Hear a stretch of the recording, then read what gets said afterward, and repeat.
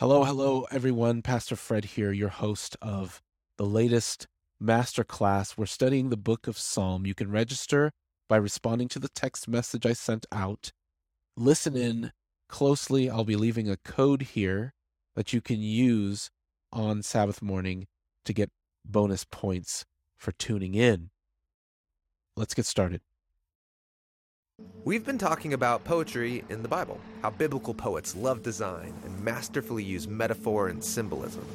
These poems invite us into an experience, to ponder ideas slowly and from many angles. And the largest collection of poetry in the Bible is the book of Psalms. So that's what we're going to look at here. Question number 1, what are the two things that the book of Psalm invite us into? Here's the answer. These poems invite us into an experience, to ponder ideas slowly and from many angles. The reason I include this in the quiz is because I find it easy to speed through what we're reading. We're taught to retain quickly, to spit it out for a quiz or a test, and really the book of Psalm was meant to be pondered.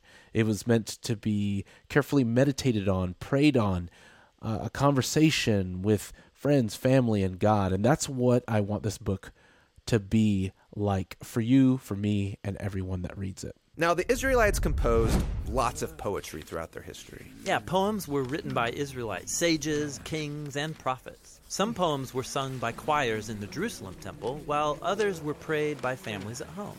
And over the centuries, the most important and widely read poems were compiled together to be read or sung on special occasions. And I'm familiar with books of poetry, a large collection of the greatest poems in one place, and I can read through and pick my favorites. All right, question number 2.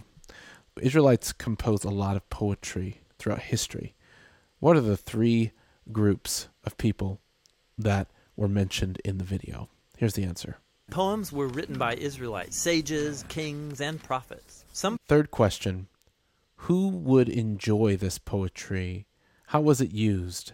There are 2 mentioned here. Some poems were sung by choirs in the Jerusalem temple, while others were prayed by families at home. And as I promised, here is the code. We'll make it 8. We'll make it 3. We'll make it 1. And we'll make it 6. Be sure to bring that code to the Masterclass Sabbath morning, and you'll get bonus points for that. That's it for now. Pastor Fred, your host of the Psalm Masterclass. Until next time.